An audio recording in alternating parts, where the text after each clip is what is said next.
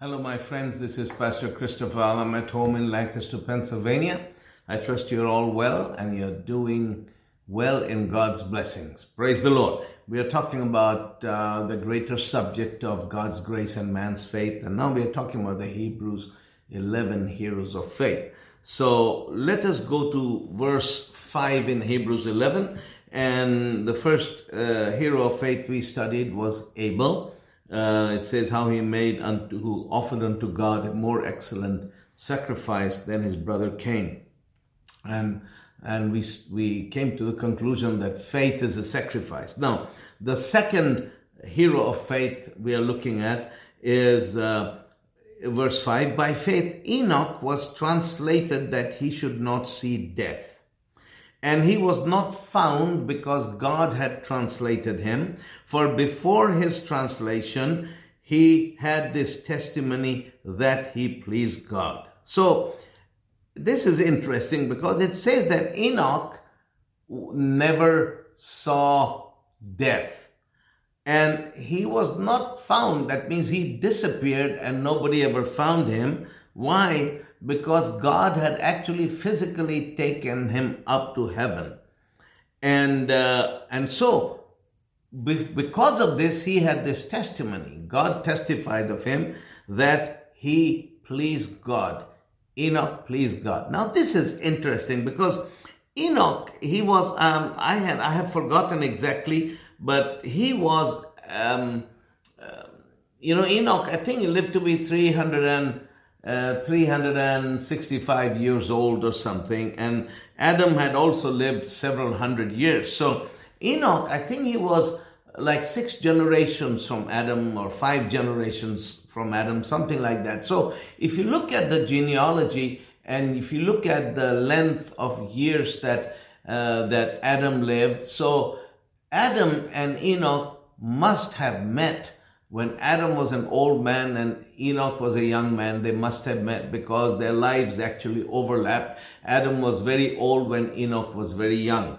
So their lives overlapped. And I can imagine, that one day Enoch is visiting his great-great-great-great-grandfather who's like the head of the family. And one day he's talking to his great-great-great-great-grandfather Adam, and he asks Adam, and he begins to ask him, this is just my fantasy and my imagination. He's asking him, Grandpa, can you tell me what it was like when you were young?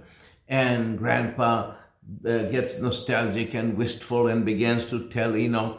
And he said that, when I was young, we didn't live here. We lived in a place where there was no sin, there was no disease, everything was wonderful. And Enoch said, where was that? He said, it was the Garden of Eden. Then he said, well, can't we go there? No, we can't because we fell into sin. I used to walk with God. And when I walked with God, everything was wonderful. But we sinned and we turned away from God. And that is why we ended up in this situation. So I can imagine that Enoch began to long to walk with God like his great-great-great-great-grandfather had once done. And Enoch began to walk with God. In fact, it says in Genesis chapter 5, verses 21, and it says that Enoch walked with God and he was no more, for God took him. This is the account from Genesis, that Enoch walked with God. And he walked with God and he was no more, for God took him. And so Enoch walked with God, and Enoch walked with God. He fellowshiped with God. He entered into a close intimacy with God. So you can imagine Enoch, because of that, Enoch was different to everybody else. People who walk in such intimacy with God, you can see that they're different from everybody else. And sometimes you can even think that they're odd because it shows up in their behavior. They're kind of out of the ordinary. And one of my mentors was like that, Pastor Harold Bredesen, an amazing man. He could be walking with you, and then he'll start talking to Jesus. Oh yeah, Jesus, yes, Lord. Yeah, okay, yeah. yeah. And then he would pray, and then he would ask you how you're doing, and you would say, well, Brother Bredesen, this is what happened. He said, okay, let's praise the Lord. He said, oh, dear Jesus, please show me. And Jesus would show him. I mean, just amazing. Brother Hagin, Dad Hagin had a walk like that. He used to, when he used to teach prayer school, I remember often, he'd get on the platform, and then he'd say, okay, let's pray. And he'd get on his knees, and he would begin to pray. And when he was praying, he would talk to God. He said, yes, Lord. Yeah. Okay. Yeah. Yeah.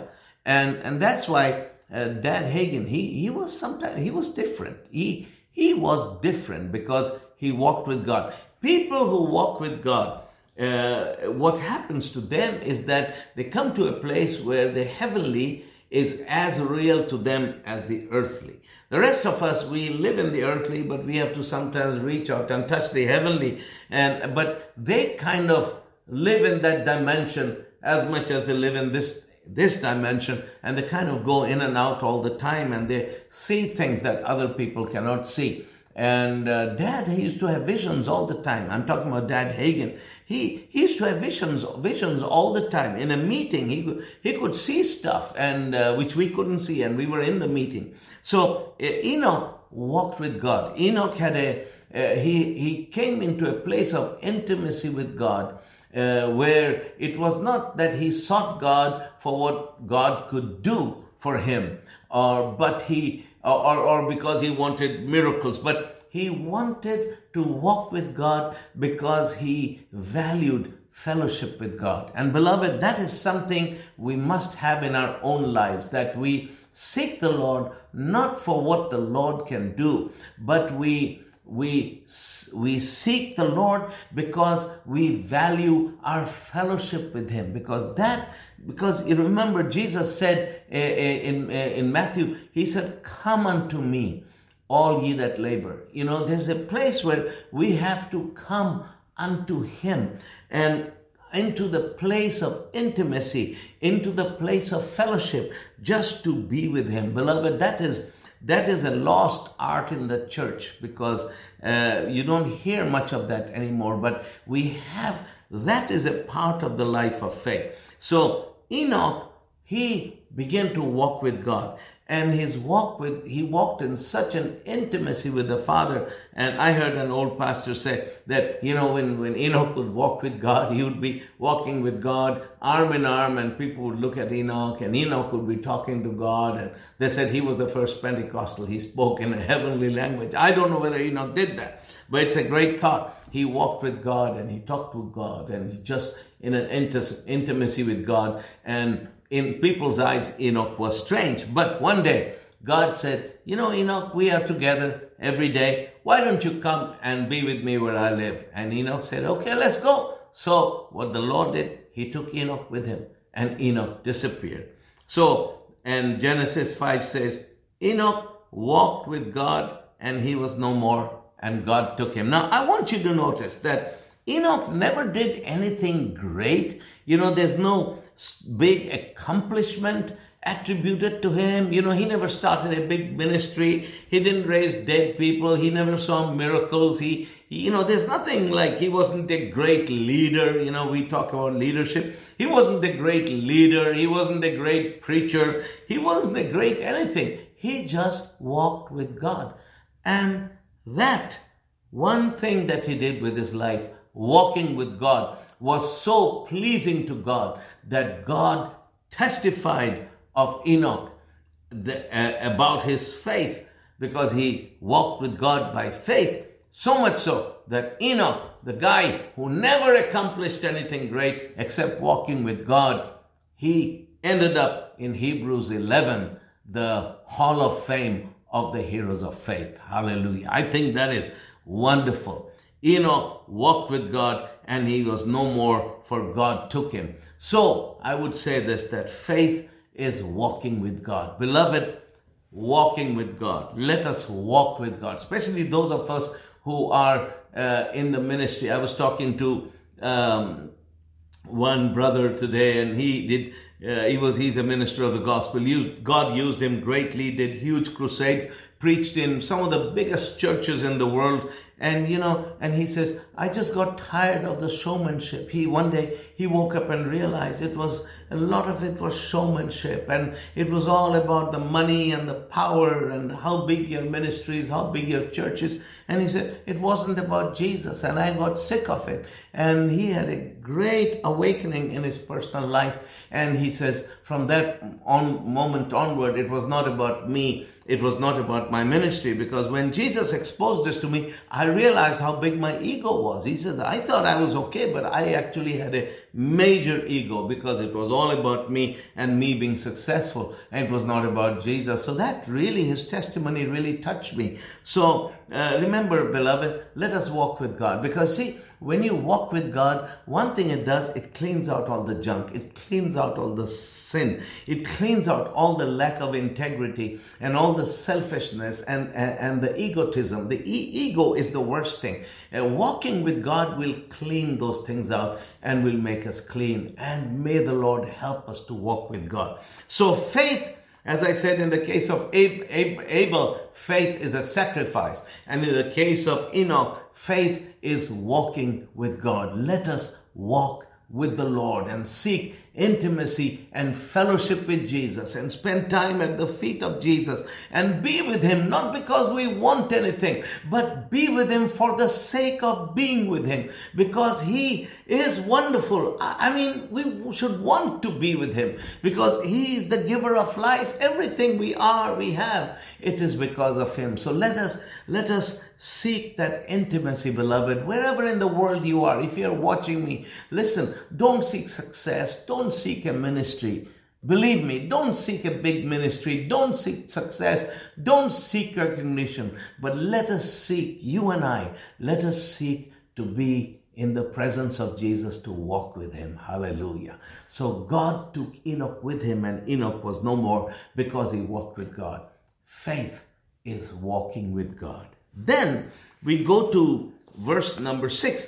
Then it says, but without faith it is impossible to please him. That means that all these things that they did, that Abel did, Enoch did, and then later on we'll read about Moses and Noah, and all of these things they did, it was by faith. So he says, without faith it is impossible to please God. We cannot please God without faith, for he who comes to God must believe that he is. God is. He is. He said, where 2 or 3 are gathered together in my name, I'm there in the midst of them. Jesus, his presence, his manifested presence with me, with you, in our midst, and that he's a rewarder of them that diligently seek him. So when I said, let us walk with God like Enoch walked with God, is it possible to walk with God? Yes. Why? Because God always meets those who diligently seek him. Those who seek him with all their hearts will always find him. Praise God. Let us be seekers of God. Those who seek God will always find God. Hallelujah. Then it says here, in about Noah. Let's look at verse 7. By faith Noah, being warned of God of things not yet seen, moved with fear, preparing an ark for the saving of his house, by the which he condemned the world and became heir of the righteousness which is by faith. This is interesting because it says Noah, God warned him of things that would happen in the future that were not seen as yet. In fact, Noah had no evidence that those things would ever happen, but God spoke to them. But it says that he was moved with fear. And the word fear here means reverence, holy reverence, the reverence of God. So Noah was a man who lived in the fear of God. He lived in the holy reverence of God. Holy reverence is also a kind of respect and reverence for God. So when God spoke to him and God told Noah about something that never happened before, had never happened before to the earth, and that it would, and there was no evidence that it could ever happen. So what it was, what God told him is going to rain, and there's going to be a flood. Now, at that time, it had never rained because the earth was watered by some kind of mist. That's what the Bible says. And it had not rained, so there were no oceans. So God was telling him of something, and nobody knew what a boat was. I mean, of course, there were no rivers, there was no oceans, there were no boats. So God told Noah to build this vessel, and even gave him the design for it, and gave him the dimensions, and told him what kind of wood he would use, and all that. And Noah, it says that he was moved with holy reverence of God. He was moved by the fear of God. And the fear of God that he lived in, the reverence of God that he had in his heart was so much that he actually obeyed God, and he built this massive structure, which was turned out to be an ocean-going vessel, a ship. And that saved his house, and because of that, it says he condemned the world and became heir of the righteousness which is by faith. So faith is to be moved by obedience, is to be moved to obedience by the reverence of God. Faith is to be moved to obedience by the fear of God. Faith is when we obey God because we have the fear of the Lord in our lives. And the fear of the Lord, the holy reverence of the Lord, we have that. Because we have that in our lives, so we have this attitude, I dare not disobey God. I am going to obey God. I'm going to do what God told me to do, even though it sounds totally outlandish. So that's what faith is. Faith is going to move you to obey God. Hallelujah. Now, then it says here, in verse 8 to 10, by faith Abraham, when he was called to go out into a place which he should after receive for an inheritance, obeyed, and he went out not knowing whither he went. By faith he sojourned in the land of promise as in a strange country, dwelling in tabernacles with Isaac and Jacob, and heirs with him of the same promise. For he looked for a city which has foundations, whose builder and maker is God. Now this is striking, because Abraham, he lived in modern day Iraq, and God spoke to Abraham and said, Abraham, I want you to go to this place which is your inheritance. It's a land flowing with milk and honey, and I'm going to give you this land. So what he did, he didn't have a map. He was just given a loose kind of description, and he obeyed God, and he started on his journey together with his wife Sarah and his cousin Lot, who followed along. And so they started going in the direction where God told him to go. And so it says in verse 9 that some people seem to believe that Abraham never came to the land. He actually did come to the land. Abraham was in the promised land. But verse 9 says something interesting. It says, by faith he sojourned in the land of promise. That word sojourn is a key word, because sojourn means to dwell in a place as a visitor, as a temporary dweller. Like I live in Lancaster County. This is where I have my house and my family. But when I'm preaching in, say, Lusaka, Zambia, I don't tell people I'm living in Lusaka, Zambia. I'm actually sojourning there because I'm just passing through. I'm just passing through because I know that as much as I love Africa, Zambia is not my home. I go there. I know that I'm there for a time, so I'm sojourning. So this is interesting because Abraham was promised this land flowing with milk and honey, and he actually arrived there. It says he sojourned in the land of promise. So he came to the land of promise, but he dwelt there as a temporary dweller. And in fact, it says, like in a strange country, which means a foreign country. So Abraham came to this land that God had actually promised him. But when he came there, he dwelt there as a temporary dweller who is sojourning, passing through a strange country which is not his own. And then it says he dwelt in tabernacle. A tabernacle is a tent. So he lived in a tent. He didn't even build a house for himself. He lived in a tent. And not only that, but his son Isaac also lived in a tent, and his grandson Jacob also lived in a tent. So at least 3 generations of that family lived in that land that God had promised them, but they lived there as temporary dwellers, didn't even build a house, but they lived in a tent. Why? Then it tells us why he looked at himself as a sojourner, as one who was passing through. It says, verse 10, for he looked for a city which had foundations, whose builder and maker is God. Wow. So what had happened is, this is my understanding of this. When Abraham started his walk of faith, his walk of obedience and faith, during that walk, he saw God begin to show him a vision of something greater. He began to catch a vision of heaven, and we don't know exactly what he saw, but by the time he arrived in the promised land, he was so full of this vision of heaven, of the glories of heaven, that he came to the land, and he had spent so much time there looking at that. So when he came to this land, he said, you know what?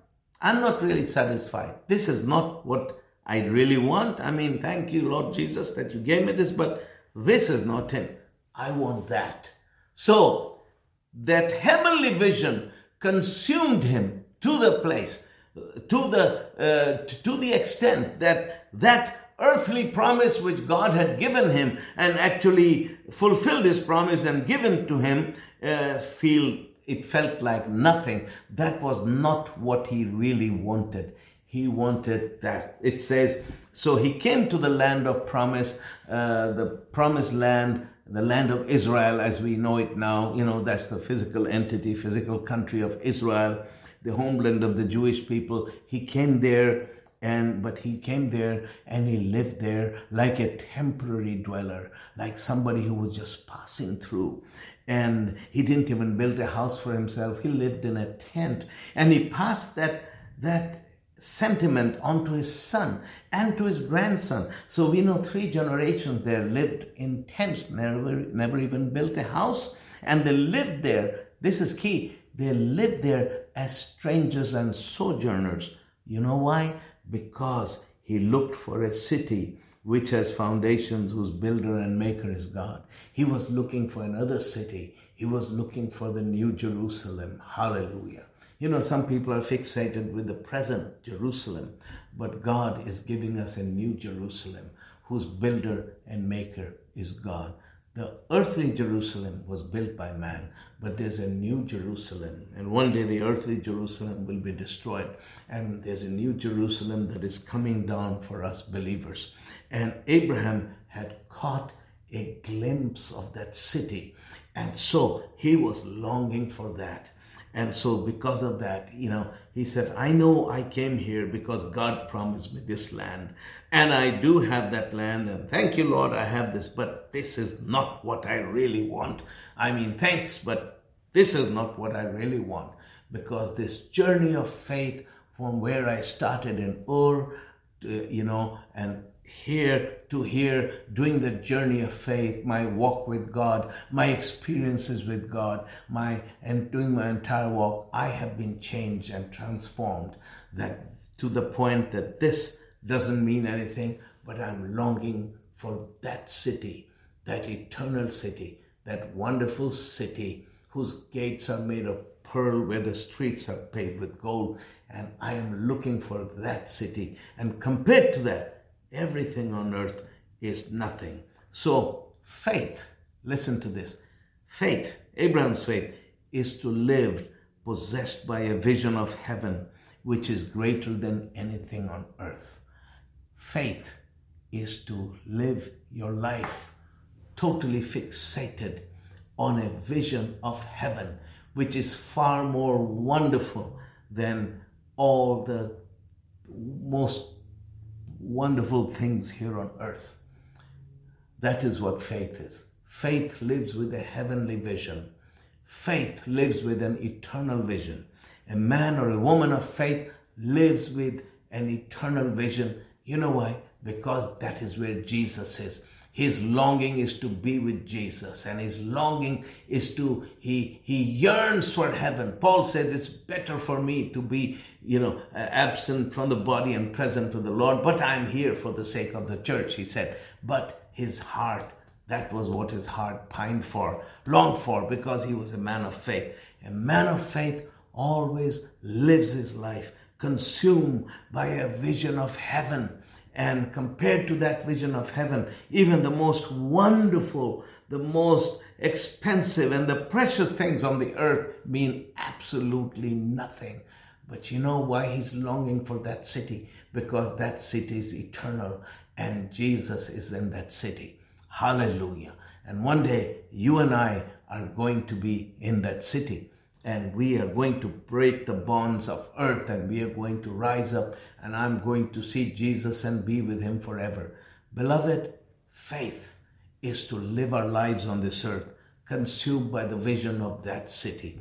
And because we are consumed by the vision of that city, that is one of the factors that keeps us holy, that keeps us pure, that keeps us walking with God in holiness and purity and in faith and living to please him, living for his glory and for his kingdom. Well, let us stop here, but I want to repeat that once more. Faith is to live your life possessed with a vision of heaven, which is greater than anything that this earth can give. Because on this earth, everything is temporary, but that is eternal. Let me pray with you. Father, in the name of Jesus, I pray for my brothers and sisters. I thank you for your hand upon our lives. Thank you, Father, that we all live, Father. May we all live with a heavenly vision and be consumed by it to live for you, for your glory. And our greatest desire is that one day we will see you face to face, and we will walk on those golden streets with you and worship you forever. Thank you, Father, for my brothers and sisters. If there be any sickness or disease in their homes, in the name of Jesus, let those things be cursed. I speak blessing upon them, healing and life, and may we all serve you with great gladness in our hearts and bear much fruit for your glory in Jesus' name. Amen.